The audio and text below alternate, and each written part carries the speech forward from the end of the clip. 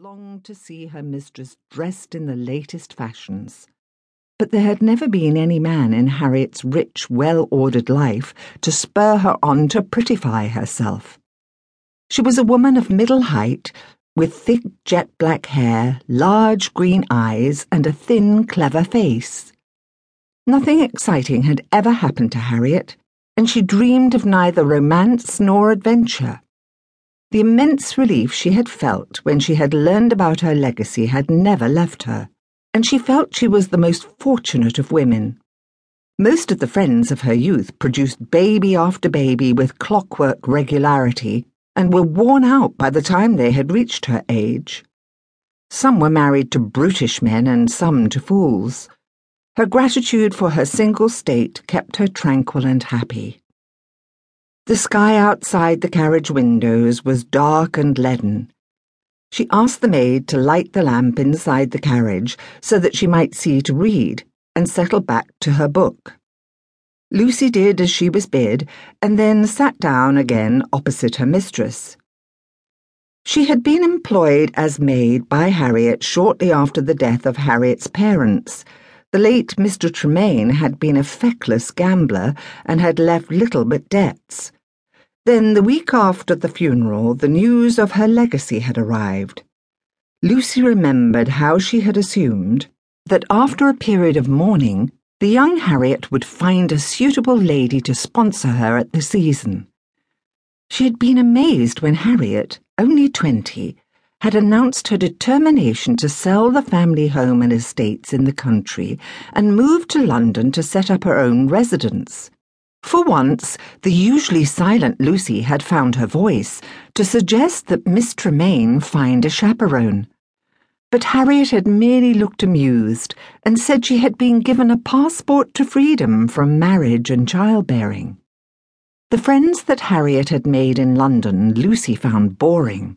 They were sensible, plain-featured, bookish ladies, much given to debating on subjects Lucy thought ought to be left to the men. The only social events Harriet attended were the playhouse and the opera. At the opera she did not visit anyone in other boxes, and no one visited her, and she never went to the opera ball. At the playhouse she arrived at the beginning of the play and left at the end before the harlequinade. There had been various suitors attracted by her fortune, but Harriet had managed to snub them all. Lucy knew of the reason for this journey and hoped Harriet would sponsor her niece. The maid settled back comfortably, placed her feet on one of the hot bricks, and dreamed of showing off her handiwork to society. She did hope the girl would turn out to be pretty. Harriet stopped for the night at the Cromwell posting house at 4 in the afternoon. What light there had been during the day was fast fading from the sky, and snowflakes were beginning to whirl about the carriage as it drove under the game-festooned arch of the posting house. In the entrance hall, sides of beef and pies were exhibited in glass cases like precious objets d'art. The landlord came out, bowing and scraping.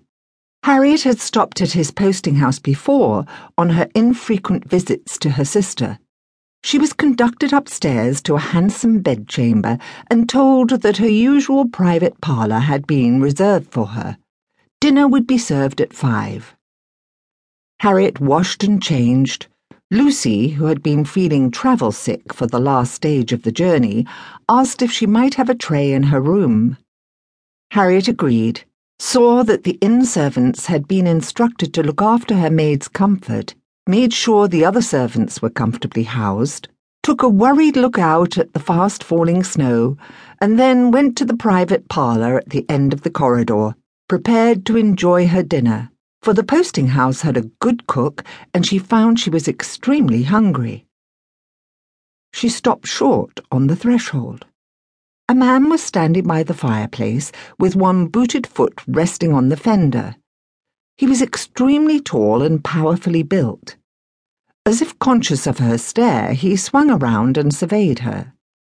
He had very red hair, which he wore unpowdered, a handsome face of somewhat harsh grey eyes, a proud nose, firm mouth, and long eyelashes that did